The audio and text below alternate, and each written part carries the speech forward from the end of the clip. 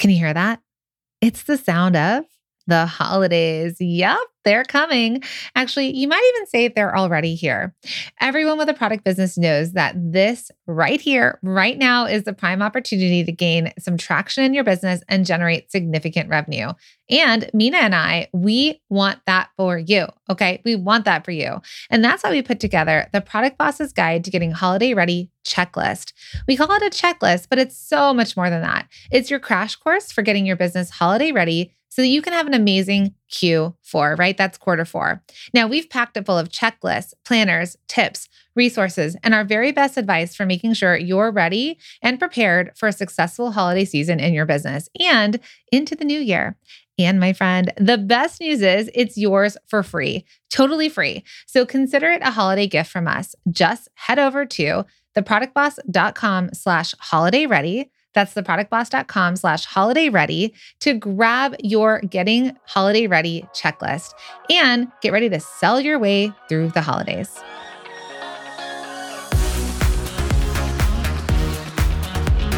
Welcome to the Product Boss Podcast, where we're dedicated to helping product-based business owners turn into revenue-generating, successful, happy product bosses.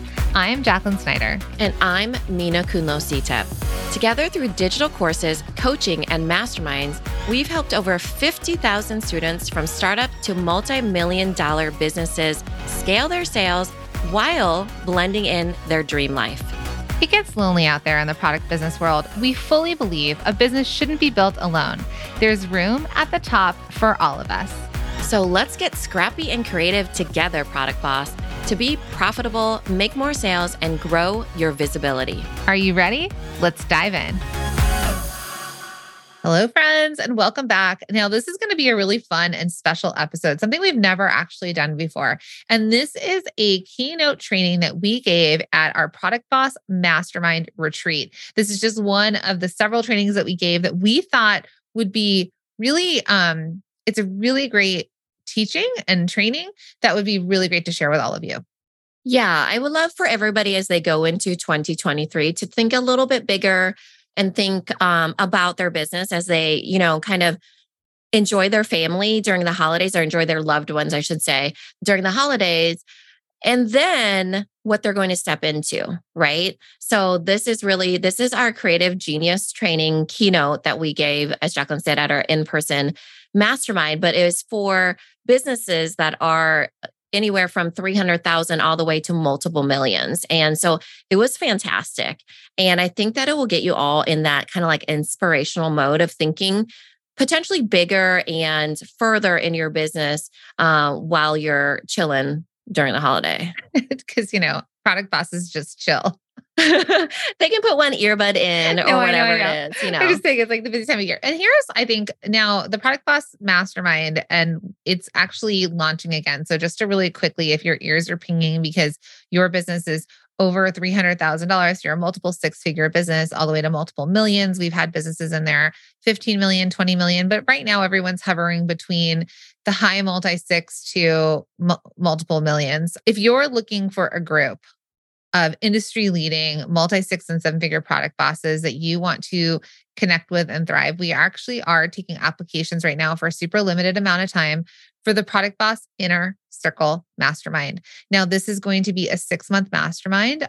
It is application only. We're really excited about the applications that have already been coming in. We're really excited about the masterminders that are continuing with us.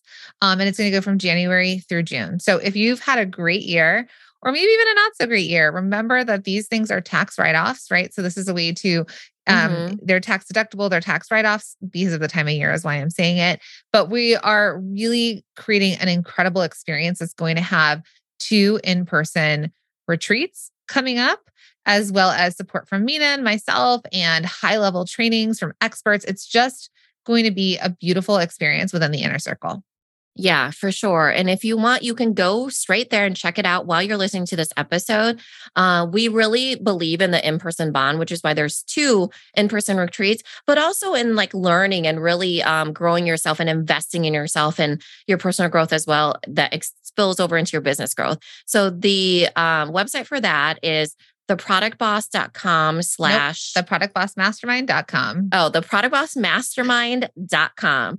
So you can check that out. We would love to have you apply and to be considered. And we're really excited about the incredible group. Now, again, you cannot apply when the spots are gone, there's only about 10 spots left.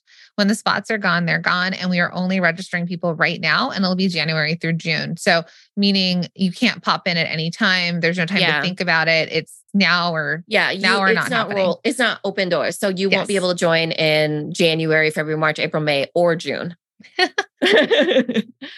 So what I do want to say, and the reason that we created this Creative Genius presentation is because what we realize, and this is for a lot of you out there, a lot of times we forget what our creative genius was that helped us start our businesses in the first place. And now our masterminders are really far ahead. They're multi-6, multi-7 figures. They're growing teams. They're scaling. They're starting to look at their businesses and either they're the bottleneck and they need to get out the way, or things look different than the way they've always done it. And they need to shift and change and grow. And so we wanted to bring everybody back to their why, right? Like their why and what their creative genius is that sets them apart in the first place. Yeah, for sure. I think that we get lost in it a little bit. And the thing is, we know this for sure, that what gets you here will not get you to the next level. Now, when you get to that level, though, you have to ground yourself in why you're doing things, what motivates you, what inspires you, what superpowers you have, what is your genius, and I think that we lose track of that because it's like, I'm here, I've grown. And then before we can move forward, we have to see where we've been. And so creative genius is really about that, of really grounding yourself and, where did I start and how can I get to the next level? Because a lot of times you have to, retrospectively look back in order to see, am I still on pace and on track to build the life that I actually want? And so that it's really great. And it will take you to the next level of that. And we kind of walk you through, different stories and ways to really tap into where you used to be and where you are now. And that's really what the Creative Genius is about. Mm-hmm. It's also very grounding. It's a very grounding lesson in figuring out where we are, where we came from, and how we can hook back into that. I'll tell you, at that mastermind experience, we had some masterminders that were burnt out, burnt out to the point of crying. This is because this has nothing to do with the mastermind. This has to do with the way that they built their businesses. And in the mastermind, they were coming in, one to look for community, one to say, hey, I'm not alone in this, right? To think bigger, but also to clean it up, to figure out how to love on their business again, right? Because their business is theirs and they were able to create it. So I think this is just one of those beautiful steps that we took together in that room, in our room of masterminders, which is the beauty of in-person, like you said, and the beauty of being with people on the same track as you. That was really a big shift for her specifically. And then the entire experience. I mean, by the end of this, she was a changed human. So we hope that this inspires all of you, and send us a message over on Instagram. Let us know if you kind of cued into this. And if you want to share a creative genius with us, come over to the DMs and share them with us. Yeah. And go to the productbossmastermind.com to be considered in the application. If you are anywhere between 300,000 all the way to multiple millions, because we would love to go into the next year with you, and from January to June. And I think it will change your life. Yep. So let's jump in. So this is Susie Weiss-Fishman and George Schaefer, and they are the co-founders of OPI Nail Lacquer. Anybody know OPI? Okay. Yeah. So I actually have the privilege of being in the same family as Susie because my brother ended up marrying her daughter, Andrea. So that's how I'm close to knowing the story. And that's how, when we started our podcast with barely any listeners, Susie came on the podcast and talked about her book, which is I'm Not Really a Waitress. So Susie and George were brother and sister-in-law. So Susie's sister married George, met in New York. They were Hungarian immigrants. Their parents were survivors of the Holocaust. And when Susie came over, George's family in New York it's very marvelous, Miss Maisel, let me tell you. They had an apparel company. Susie was young, her sister was older, and she went and worked in the factories there. And then George's uncle in California had a dental product company, which I'll be able to read it when it comes to the next slide, that's actually what OPI stands for. And I'll kind of tell you what those words are. And so he went there And eventually the whole family moved west because, again, family values is something that they really align with and it's strong within their family. And Susie went and worked with George in the dental product company, and then the rest is a $1 billion story. So OPI nail polish. We know it. Anyone here, like, what's something you know about OPI? Anyone? Bubble bath every time I go. Bubble bath? Well, the color, the name, right? The name. The quality? Great quality, yeah. Yep, they do. And quality, is that because you've worn it and it stays on longer, or is it a perceived value of quality? Perceived value. Do you know why you have that perceived value? Does anyone know, like, what has caused you to believe? Salons only. Thank you. Look at star student over here. Are any of you in the same family as Susie? No. Have you read her book? No. But you know this in your guts, like this entire room of women from Canada and the US with different backgrounds and experiences, different nail lengths, gels, all the things. Even gels I ask for OPI because of quality, right? I'm assuming that it is. So here's the main point of this. Cody, which also ended up buying 50% of Kylie Jenner's company and Kim Kardashian's and all that. But back in 2010, it was about a $1 billion deal. Yes, my brother married up. And That's not the point. This is not from me knowing. I've never discussed money with her, but this is an article. And they were expected to announce that they closed on this deal of $1 billion on a company that these two Jewish immigrants created, Holocaust survivors, from nothing, right? Literally had to come and start over, and sold a company for $1 billion. So how did these two young Jewish immigrants create a $1 billion brand? And it was their creative genius to think outside of the box, which you've all done. So this is from Susie's blog, From Dental to Nail Care, how OPI became the #1 beauty brand worldwide. So without a doubt, the launch of nail lacquer, do we see the difference in the wording there? It's not nail polish. Nail lacquer and nail color was the turning point of OPI. We had transitioned Auditorium Products Incorporated to OPI after realizing that the same components used to produce dentures were being bought up to be used for acrylic nails. Back in the 80s, when people were making acrylic nails, they were buying from dental products. So after seeing an opportunity in the market, because they were in LA, okay, so that's the heart of Hollywood, heart of fashion. Remember, like rock and roll, 80s, Rainbow Room, all that. After seeing an opportunity in the market, we transformed the business into a nail care company, creating products for salons that were doing acrylic nails. Our next big step was deciding to move into color. So if you listen to Susie on the podcast, she talked about Ventura Boulevard for my Valley girl over here. They called it the rubber band special. They took the 3 products that people were buying to make acrylic nails. She rubber banded it together. She did not have good packaging. She had a rubber band and 3 components. She walked Ventura Boulevard into all the little strip malls, walked into the higher-end nail salons and said, I have this product. I want to give it to you. It's above all for acrylic nails. I just want you to try it. I want you to try it on your customers. And then I'm going to come back in 2 weeks and I want feedback. And she gave it to them for free. And she came back 2 weeks later. Again, we're not DMing and texting each other. This is like phone calls and walking up to the stores. And she's talking to salon owners who are directly talking to customers and getting feedback. Well, people loved how long their nails stayed on. They loved the quality of the product. And they started saying, well, this is called OPI. So then customers started coming to the salons to ask for OPI. And for 20 years, we could only ever get OPI in a salon, and you couldn't buy it. We couldn't go to the grocery store or like CVS and get nail polish. And I think actually that transitioned when they sold the company for $1 billion, right? So what did she get? She got feedback from customers. She went to decision makers. But she started with something basic. She started with a dental, system. Right. Had the creative genius to think, how can I market this in a really special way to make it stand out in the market? And she did it with creative genius, which all of you have. Right. But it was at its core just a dental product. Right. And she did not move into nail color yet. This was just the acrylics.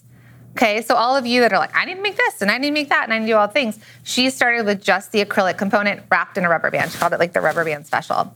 And so she said, I've always been acutely aware of beauty and especially the role that was played by color. Whether it was viewed in fashion, nature, or art, moving into color felt like the next best move, and I was excited to use my instinctual eye. So this was just her creative genius.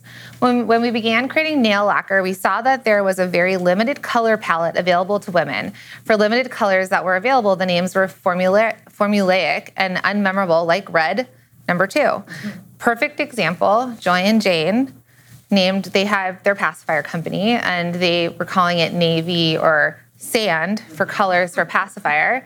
And then Mina said, how about blueberry and oatmeal? Simple. They had the genius of the product, but then it came down to the marketing, the naming, the creative part that makes you stand out. Because sometimes this beautiful, genius product may only make it so far until you have to take it to another level. We sold so many more navy pacifiers since it became blueberry, by the way. Blueberry. Simple, right? She went from nail polish to nail lacquer. She wanted to elevate it. She went to salons. She wanted to elevate it. She said, it's still red, but instead of calling it red number 2, I'm going to call it, I'm not really a waitress. Okay? So we decided it was time to rebrand the category in a big way. We wanted women everywhere to find nail color approachable, to have choices in a color that reflected their mood and style, and to feel more connected to the process. That's when we launched our first 30 colors, not 100 million, 30 colors, okay? And with catchy and playful names like Coney Island Cotton Candy, Malaga Wine, and Kyoto Pearl, we started to get women's attention and connect with them. It brought on 2 important things for the brand: consumer awareness and consumer loyalty on a global scale. So these are 2 main points that we're going to talk about: consumer awareness, which is customer acquisition, and consumer loyalty, which is customer retention, right? Like getting them to buy more from you, getting them to buy more Dome Docs, right? They buy it once. How do we get them to buy more? So this was definitely inspired by you as well. So we changed the whole nail, let's see, I skipped some, but they made color more exciting and memorable, from sand to oatmeal. They could choose from not only reds and pinks, because remember, we're coming in for the 80s or 70s, there weren't all the colors and women didn't express themselves, but they wanted to in their nails. Let's look at her nails. TikTok influencer over here, right? And so she wanted to offer a shade for everyone and to match any look or outfit. Women began going to their salons asking for their favorite OPI shades by name, as Joy gave us right there, right? I used to wear Pinking of You. Yep. Cajun shrimp. Cajun shrimp. Lincoln Park After Dark was also one of my favorites, right? And they asked for shades by name. Before long, OPI took off and we wanted to make women feel good, right? So they changed the whole nail care category for the better. We continue to add new beautiful shades every season, inspired by everything from travel to celebrities, from film and TV. And with this, we were able to continue to excite the consumer and solidify OPI's position as the #1 professional nail brand. Do you think when her mom survived the Holocaust, her husband and son went one way, never came back? Mom went another way and ended up in America. Do you think that they ever knew that these 2 immigrants were going to do what they did? No.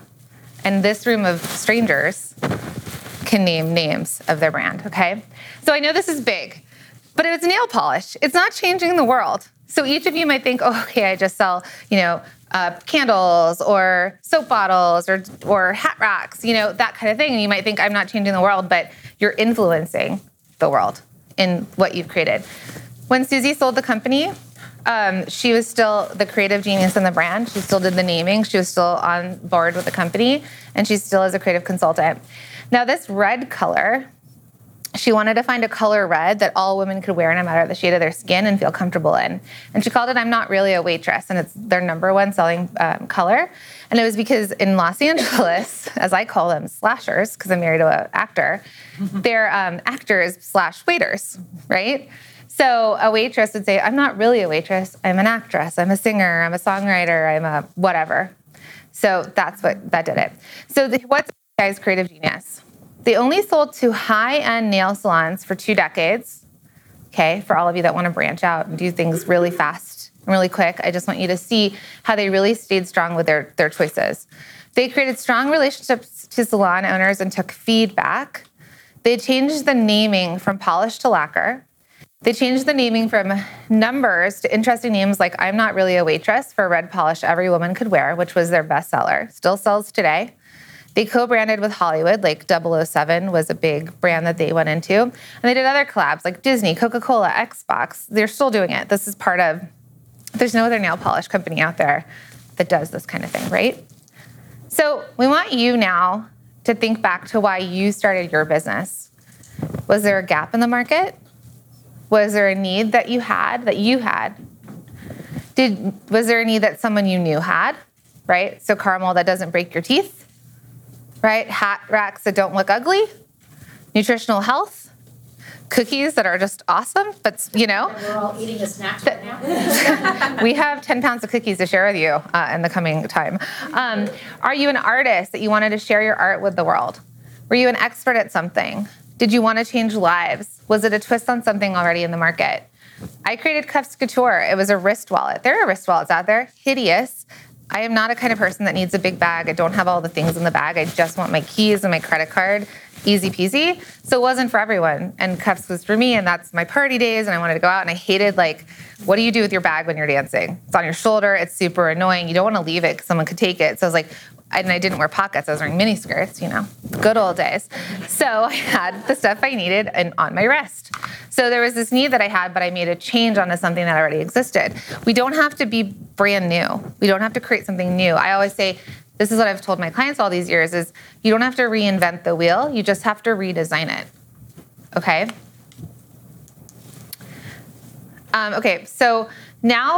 Let's just go back to this really fast. Think back to why you started your business. Anyone want to share why they started their business? Because I was cheap. Because you were cheap for what?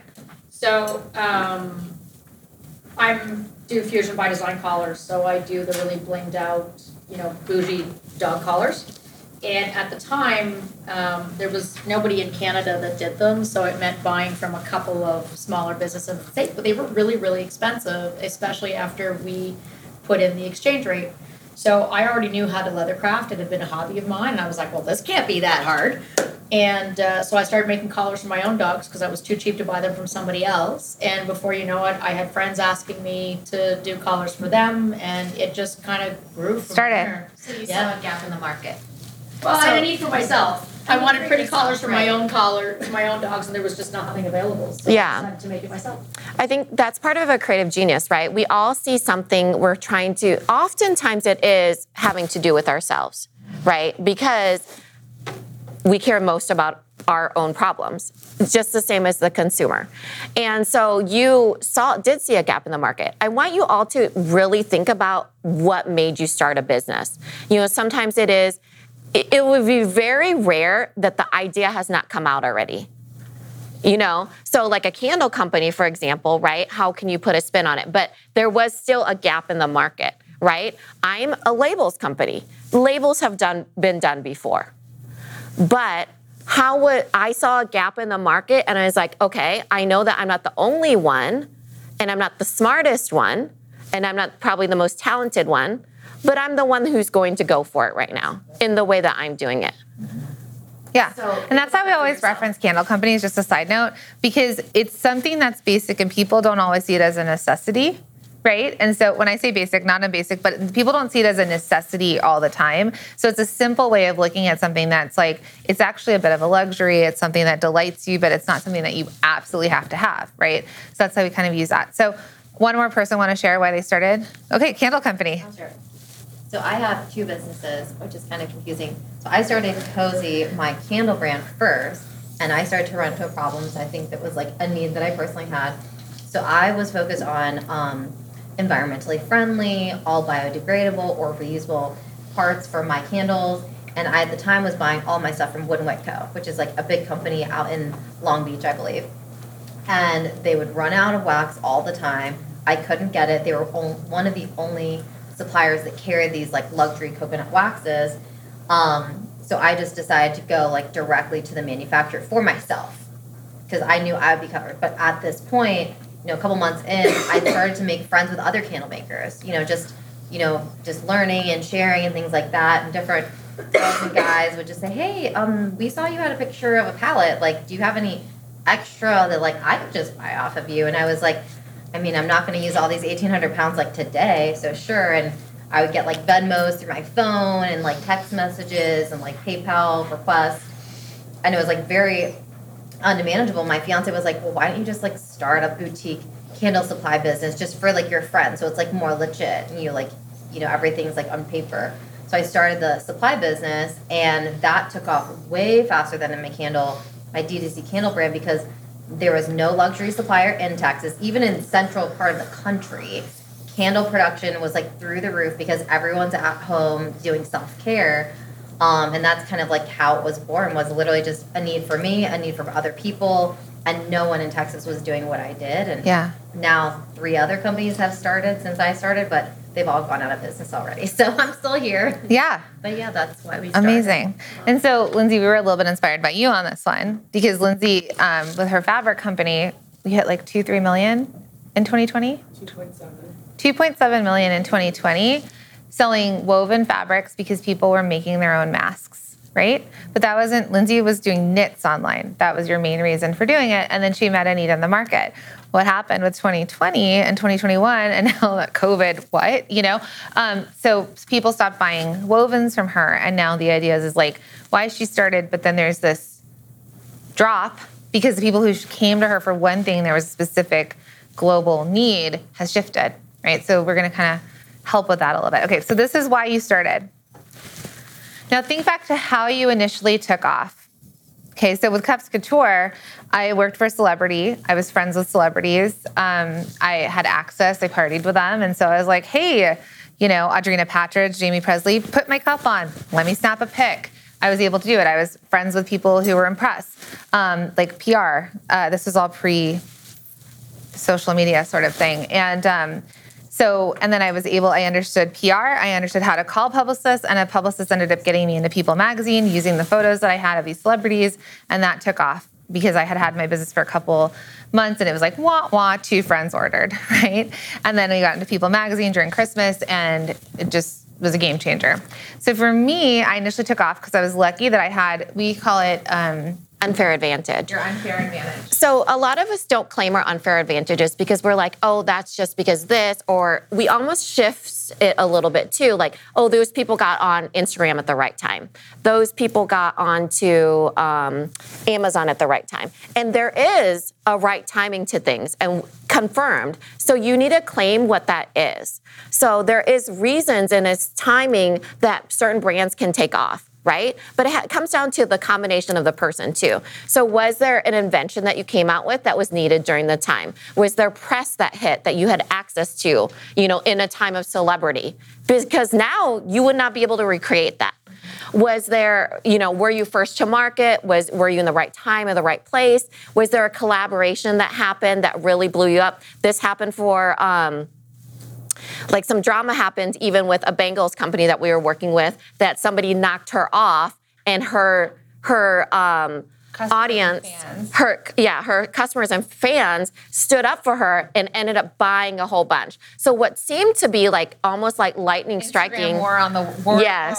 So Instagram war ended up being very great for her. You know, it could be also people have won awards. Carrie is a good example of that, right? She's won, okay, here it goes. Indigenous. No. Say the word. Indigenous. Yeah, indigenous.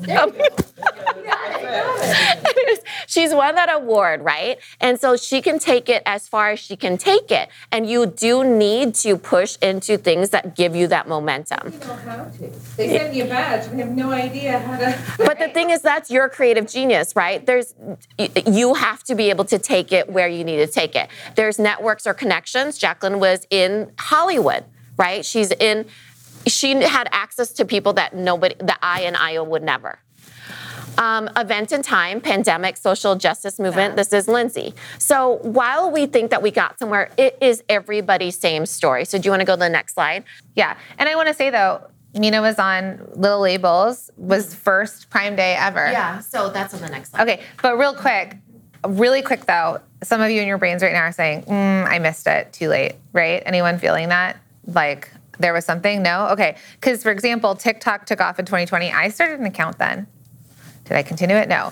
3 years later, you're taking off on TikTok, right? But I had a TikTok for a year before it took off. Amazon's been around. You got on, and that's shifted your entire business, right? So it's never too late but there's reasons you initially took off. Yeah. As the Product Boss has grown, Mina and I have gone from being intensely connected and always knowing what the other is doing in business to building out a team and learning how to layer in different levels of communication among all the different team members.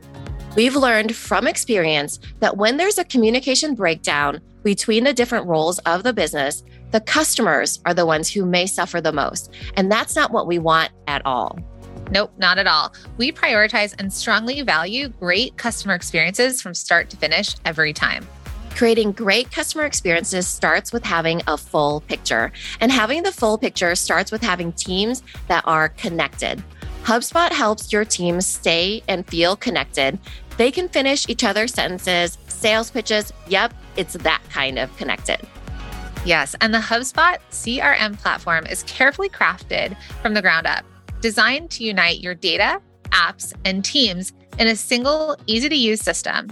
So instead of wasting valuable time tracking down information, your teams can spend their time having conversations where it matters most, with your customers. Learn how HubSpot can help your business grow better at HubSpot.com.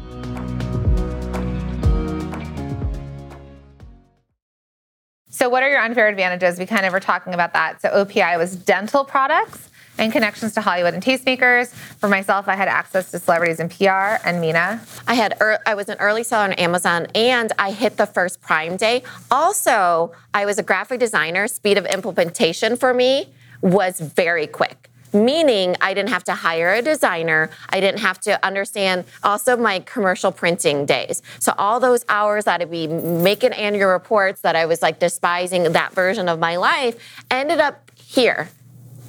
Wild, right? Where I ended up with little labels. She ended up with Cuffs Couture, and here we are. But so you don't see in the beginning, and you don't even understand the skill sets that you're learning how to do. A lot of this is learned, just like learning how to negotiate, learning how to hire, learning how to do graphic design. You don't know where that's going to end up.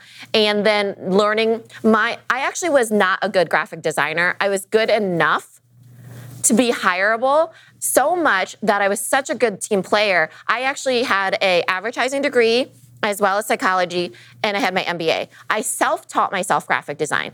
The whole time, I had imposter syndrome. I always thought, I'm not good enough. I'm not an actual designer. I taught myself this. How many of us think that way? Because we're like, we don't understand numbers, or we don't have this, or we don't have that. But the thing is, I got into banks. I got into car dealerships, property management. I got into ad agencies, and I would do their overflow work. You know why? Because I figured it out, and I was willing to understand the process the whole way through. So my unfair advantage was that I understood commercial printing, that I would go to the presses and sign off on projects, but I was able to work with the entire project, which is, you can kind of see that's my superpower, right? I can see the big picture as well as the small details. So I learned that through commercial printing. I would understand how something was designed. I wasn't just a graphic designer, and I had like illustrators and copywriters, and then at the end of it, they would have this really produced, elaborate annual report and all kinds of things. And so I used those advantages that I had, but it wasn't because I was the most talented. It was because I was the most resourceful, and I really leaned into the things I was good at. So I had this awareness yesterday, because this is a trip for us too, that you're all here. Let me just, this is a reflected thing for us. And it's like, I actually never realized that Cuffs Couture brought me here. Back then, I was like, I made money. I was selling globally. We're in 60 stores, 60 stores globally. On music awards. Oh, Carrie Underwood wore us. Like, you could watch one of her videos. We were on the Country Music Awards. Like, all sorts of awesome things, right? Really cool things that we did. Cut back when I worked with Celebrity, Chrissy Teigen was our model at 18, where we were trying to track that girl down. We could not even find her. She was like such a party girl. And now look at Chrissy, right? So, but the things that you didn't realize, that I worked for Celebrity, I had access. We had Robin Thicke perform over a pool we built at a hotel in Hollywood before Robin Thicke was Robin Thicke, right? So these things that then I took and I put into Cuffs when I had my own brand. And then Cuffs, I met her because I wanted to get rid of Cuffs. And I was like, can I liquidate it on Amazon? And she's like, no, don't do it. And then we bonded here. Then 4 years later, at 37, we started the Product Boss. Never, ever did I ever think, I only wanted to make $100,000. Didn't know I was going to be a millionaire. right? So those unfair advantages stack on top of themselves. And so each of you, some of you feel lost right now because you're forgetting where you started. And we want, this whole time is going to be about getting you back and reflecting, because where you started has gotten you to where you are today. So your secret sauce. This is how you stand out in a crowded market with your brand, voice, and messaging. It doesn't have to do with pricing or discounting. It has to do with marketing and standing out to your customer. Blueberry versus navy, right? I'm not really a waitress versus red number 2. Because people who don't have a creative bone in their body will automatically go to pricing. It is a chase to the bottom. People who are good at marketing or good at understanding business, they go with, I need to either tweak my audience or I need to tweak my marketing. It's not about pricing, because you can sell $100,000 cars to people have a perceived value. Right. It has to do with how it's marketed to and who it's marketed to. So as long as you line those up, you don't even have to be the most special, right? So for example, you just have to know that there's a customer out there for you and market to them specifically on what they need from you. Yeah. So how does your product meet a need, want, or desire? And does it solve a problem? This helps you figure out the logical versus psychological reasons they're going to buy. But I'd love for somebody here to share, does your problem meet a need, want, or desire, or solve a problem? Go ahead. Yeah, so our product came out of a need we had, and it solved a problem. Again, going back to your point, we did not invent the pacifier. But what we did is we tweaked it and we made a pacifier to fill a gap in the market. Because there were women like my sister and I, so we designed a pacifier that's geared toward breastfed babies. It's twice as soft. It mimics breastfeeding movement when a baby uses it. And what we realized was there was all these breastfed babies, and we would go on, like it was a need we had, went on to forums. Moms were like crying emojis, why? I just need to replicate a boob on a pacifier. Like, I just need a break. And we were like, this is a real big pain point. It wasn't an easy thing because we had to patent the technology, and you could have, and these were the steps to get there. But what we realized was 2 moms could do this. We didn't have to be doctors. We didn't have to be feeding professionals. We were 2 moms with a real legitimate need. And so whereas we didn't know how to get it done, my background being in television production, I worked in reality and documentary TV for an LA-based production firm in Chicago for a long time, and so I might not have had all the answers, but I was resourceful. I knew how to get answers. Right. So I don't know how to prototype silicone, but I bet you I'll find somebody who can, right? Mm-hmm. And it was in that we began to realize, okay, this can be done. Like, we are literally inventing a pacifier. That's weird. Like, nobody's doing it. We're running a heating and cooling business, but you know what? We'll just be weird and crazy together, and we'll bounce these ideas out of each other. And then 7 years later, we were crazy enough to put it on Shopify, and people bought it. Right, but here's where I want to go. There's logical.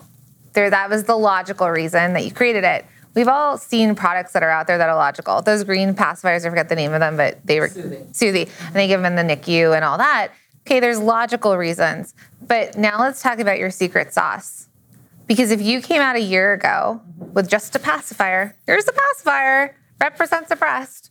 Great, cool, thank you, I need it, but why are they all buying it? How did you get to $1 million business? So how did you stand out? What was your design, your story? I know it's an invention, but if you follow Ninico, their photos are beautiful.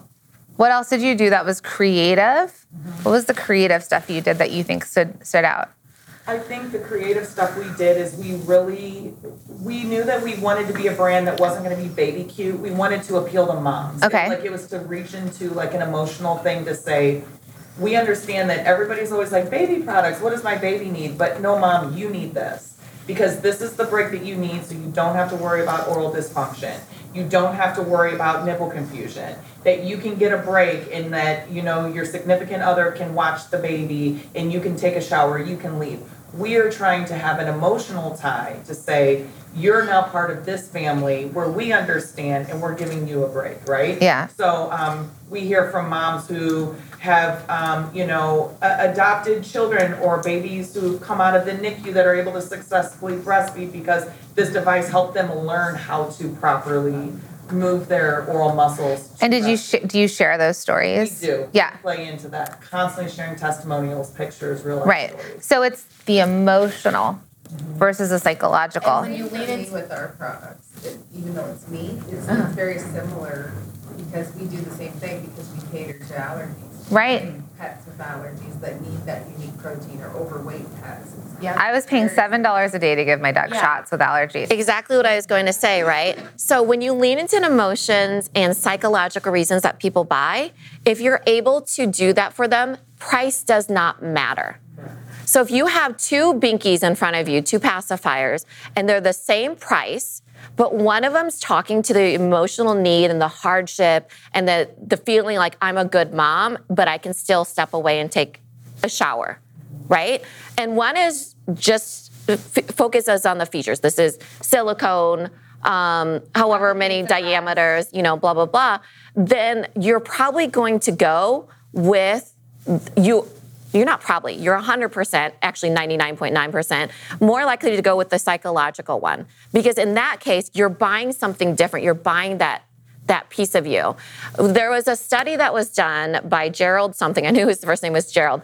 But he was a neurologist that, we have this all in the accelerator. You all have access to it. But people who were damaged in a certain part of their brain that couldn't, the part that has to do with emotions, when that piece was damaged, they were unable to make purchasing decisions. They were unable to make decisions because that's how much people lean into the purchasing decision of the emotion. They can't even make a decision without the emotion part of it. Right? So when we're curious about how to grow our brands, when we're feeling stuck, a lot of times we're like, should I discount it? Right? Like, should I put it on sale? We're racing to the bottom on pricing versus leaning into the secret sauce, leaning into the emotional connection. For fabric, the connection is why. Like we were really trying to break down fabric and Ellen does also supplies online. Well, what's the reason? I live in a small town. I can't find what I need at my local shop. In my brain, I know what I want, but I can't find it at Joann's or Michael's or wherever I'm going to buy my fabric. So I want to have more access to more things. To create like a beautiful quilt. Like the emotion part is I want to create something, but I don't have access, so I have to go online, and that's my friction point. There's a friction, right? So then how do you make them feel good about their choices? How do you create ease? Like it's all the stuff around it because why is there like a fabric company, like why you're a fabric company and not someone else's, right? And there's that connection to it. So on your sheet, there's your creative genius, right? It got you here. So if you haven't done it already, what made you create your products? What market gap did you see? What things pushed you forward and set you apart? And how will you keep innovating? So sometimes it's hard when we're looking at numbers and we're like, I almost made $3 million and now I feel like I'm struggling because I don't have this part. But there was a reason they bought from you in the first place. And it's more than you dancing like a unicorn, right? Like there's like more things, but that's part of it. So I struggle with this. I know, a lot of people do. So how do you keep innovating, right? There will always be shifts. Facebook ads fail, there will always be shifts. Right? Shopify is not converting. Instagram no longer works organically. There's a pandemic and you can't do in person. People are knocking you off on Amazon. People are knocking off on Shein, right? Megan in the group, like she was knocked off. There's wars. There could be a recession coming. Even so, I don't want any of you to freak out because the thing is that there will always be shifts. There will always be things changing. And our goal is to keep innovating. 37 and I don't remember, you were like 39 when we started this. We innovated. We didn't know we took all of these things that we had from our, almost 20 years working and created where we are today. So we want you to always go back to your creative genius. So if you're writing it down and you're realizing what your creative genius is, I want you to tap back into that. This is the thing that we lose when we're in the spin and when we're... So I'm not sure, Danielle, for you had mentioned certain words when you were talking about how you had created, you wanted something bougie that was crafted but through leather craft. Mm-hmm. And so were people buying leather craft before, for example? So, There was already, even in this space, there was already probably, 5, 6, 7, 8, 12. But probably not in the way that you did it. So let me ask you a question. Was your leather brown leather? Yeah. It was just brown? Brown, black, standard. Anything on it? Yeah, right off the bat, I was doing the crystals on it. Okay, crystals. Yeah. And now you've launched a colorful leather line. Yes. And people are buying? Yes. Okay, so she's trying to figure out a way, these really, really expensive $300 collars, $400, $600. Okay, I keep forgetting. Which is funny because you're like, I was looking. Anywhere from $300 to $600 easy. Because what's funny is you started your business because it was too expensive to buy collars, but she sells $600 collars. I will say though, it took me a really, really long time to get to that price point. So Totally, but I'm just saying it wasn't a cheap, you weren't like, I'm going to create a cheap. I wouldn't buy my collars at my price right now, I'll tell you that. So she's doing color. So part of, and you saw the bag I had yesterday, like the bright colors, like the shoes I was wearing. This is like a newer brand that I'm seeing in Nordstrom's all the time. And you can identify it from color from a million miles away. And that's kind of what we were talking about. So Lululemon had a wrist wallet very similar to the one I created in Lululemon Luon fabric that people wore. And I checked it out. I checked that there was no patent, and I went and created it, and I put really cute things on it, and I made them in really pretty fabrics. I always say this, I've started over 1,000 fashion brands, okay? Like, nobody is new in their idea, and it always happens around the same time. So when men were starting to make like really fancy swimwear, like men didn't, it was always like Billabong and all that. And then at some point, then like Libriquin and these really high-end $150, $300, $500 men's board shorts were coming out. I would always have like 6, 7, 8 people come to me that wanted to do that. When yoga closed, kind of Lululemon's, because they started in Canada, I knew them from way back in the day. And then when that started trending in the US, and all of a sudden everybody wanted to make really fancy yoga clothes. Things go in trends, just the consciousness, we don't realize it, okay? Yeah. So for you, it's okay. That's an okay internal story. But we all have seen a need in the market, and we don't reinvent the wheel. The wheel is the wheel. We redesign it. It's kind of like Danielle's story where she started off, I did this because I'm cheap. Is that true, though? It's probably true to a certain point, but you still did it. So for example, there's another brand that was out on Amazon before I started, something like Hoolums or something, but their whole thing was Hoolums, like they were owls. So it was labels that had owls on them. And so I took that general idea, theirs sealed differently, it was different. But I was like, it clicked for me. Now, somebody else could have looked at that and it would click for them differently. Right. So I think that for all of us, thinking that we didn't do anything special enough might be what you all need to overcome here. You all have certain advantages. You all have certain skill sets. There is nobody that will bring something to the market in the exact same way that you do. Unless they're straight up knocking you off. Yeah, unless they're straight up knocking you off. But even then, they don't know what you're going to be thinking. And they so also you can don't still have the advantage, right? Like, I actually have a neighbor that does what we do. She coaches product businesses, but she coaches beauty. And I remember one day she spun out and she's like, you see, this person's coaching beauty product business now, and this person, she's sending me all these people. And we're ahead of her in the game, but I was like, kind of need you to stop because I don't need to spin out. And second, no one's going to have our voice or approach to it. They just cannot duplicate it. You all listen to many podcasts. It's fine. Some people think my voice is really annoying. I've gotten those reviews, right? They've never said that. Oh, when we went viral on Instagram, let me tell you. But people have horrible things to say. But you have the right customers and you don't, right? And so the idea is like your secret sauce, the things that you're bringing to it, your spin on it, whether it's the thing for you can really like, maybe I don't see that connection anymore of like sports, kids, backpacks, right? But you may have moved on from there because there are other blanket companies. So it might be, and I keep referring to Big Blanket. If anyone's seen it, it is a 10-foot by 10-foot blanket. 10-foot by 10-foot. Nobody needs a 10-foot by 10-foot blanket. But it's like a family blanket, right? So for them, their secret sauce is that they are big. I can just say that in general, right? They'll cover you. But that, but that is a logical problem solve, the size of the blanket. So for you, for example, the psychological version of that is it's a big blanket that you can wrap around you, but it's big enough and thin enough and lightweight enough that you can fold it and put it into a backpack. Or take it on a picnic, or put it in the back of your car, or take it to baseball practice, right? Those connections and the need for it. Or snuggling while your kids are young. You all snuggle up when they're still cuddling with you, right? Like, so those are the emotional, the psychological versus this is a blanket. It's a queen size blanket. It's lightweight. Blankets have been done before. Big Blankets has a 7'2" man with this blanket, a gigantic dog with this blanket, right? So they have these hooks onto things that for people's brains are like, wow, that is a giant man on a giant blanket. Sumo wrestler. Yeah, they have a sumo wrestler wrapped in this blanket.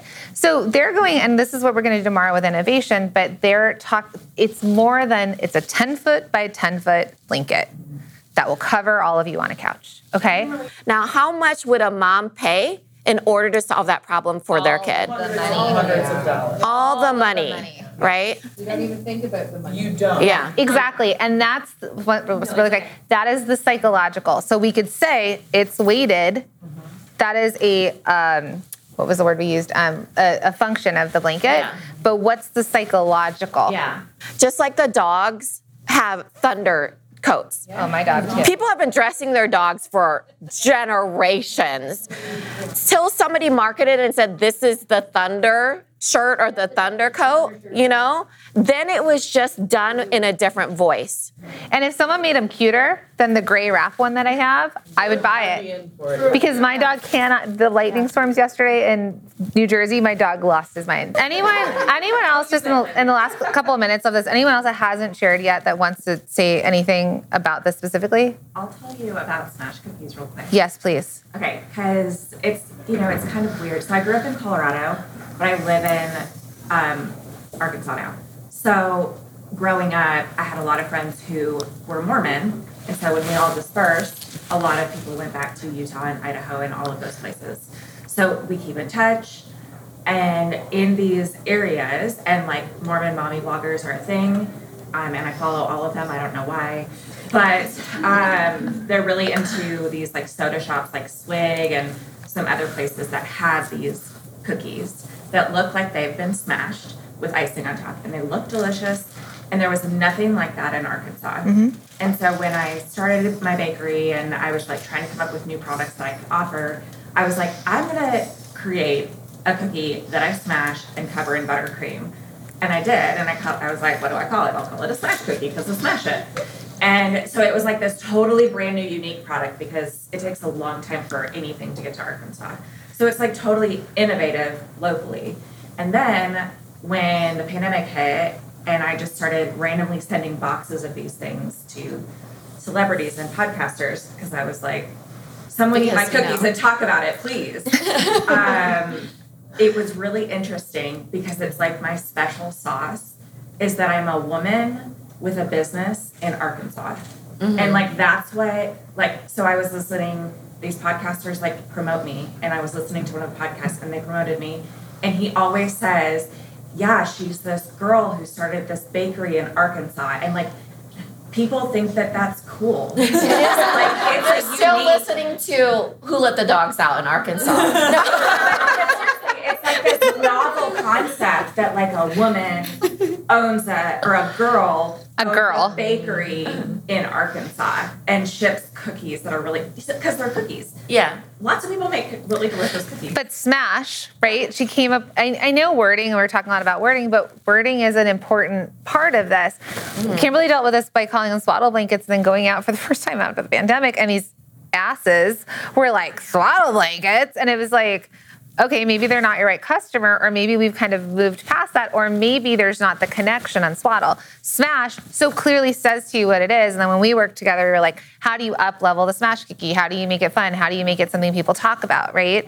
Hat Racks Reinvented. I know you guys keep trying to think about a new product to launch, but there's variations on what you've created, and you haven't even scratched the surface, right, of what you're all doing. So think about Susie Weiss Fishman and George Schaefer. They probably got people coming to them saying, CVS or Target, can I sell your nail polish? And they kept to, we're going to sell to salons. We want to be named, like, we want people to say, go ahead, it's fine. Are you about to eat a cookie?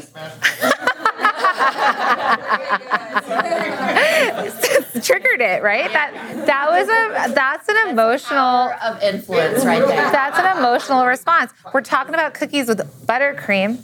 She shows it. She shows the making. She shows the buttercream. It's the psychological, not these are $3 cookies. that I make out of Arkansas or whatever price you price them at, right? Our rabbit ears did the same thing. So we dehydrate our rabbit ears for the pets, and it's one of our treats. It is one of my most popular selling items, and I charge the most for it. Right. Because of the fur on, because we don't go and pick rendered product and clean it and make it. We make it. And there's a difference. So they want that. They pay a premium. I charge $30 a bag, and they maybe get 8 ears. Shut up. I'm not kidding. And I can't keep them in stock. And it's all because of the negative. I have on Instagram and Facebook, my marketing team let them go negative because every negative person, somebody else will comment back on that negative person, say, do you know the benefits for your dog with this? Do you see the difference in these treats versus those treats? I'd buy these 100 times over this. And we just let them go wild. And I'm like, I don't even respond. Yeah. I just like, okay. And that negativity or that girl comment is probably boosting. It does. But even the swaddle thing, Yeah. I want to go to the swaddle thing really quickly because Kimberly, she called it a swaddle blanket for adults. She probably could have called it a swaddle blanket for teenagers, let's just say. There is nobody that would laugh at that comment if they were having to figure out how to soothe their autistic child who's now a teenager. Nobody. Or themselves, that's right. Right. They don't understand it. Just like the rabbit thing. There is nobody that would find that like repulsive or something if they actually knew if they were using it for their dog and had a problem they had to solve, right? Like it's a natural dewormer, right? Yeah. So that's why our products stand out. So there's because they use it. So there's the reasons. Yeah. And then there's the psychological. There is a customer that's going to resonate with the psychological and the reasons, and those are your customers. It's not the customer that tells you your bottles are too expensive, your pacifiers are too expensive, your candles are too expensive, your blanket is, you raised your prices on your blanket and they're too expensive, if you hear me shouting your name out over there. Because we oftentimes try and cut our prices, but we're not connecting with the right customer.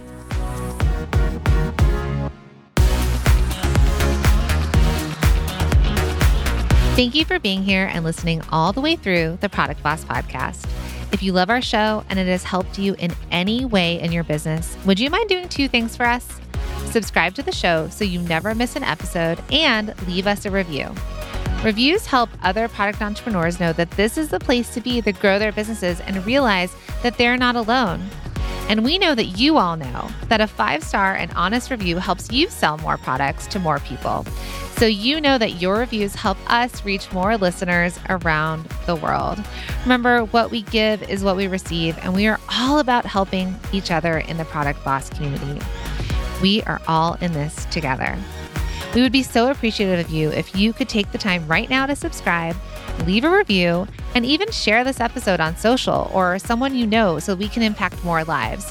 And remember, subscribing means that you will get notified each time we release a new episode so you never miss a thing. You have helped us grow and climb into the top 10 of all marketing podcasts, and together we can keep climbing. Thank you, friends. And remember, there is room at the top for all of us.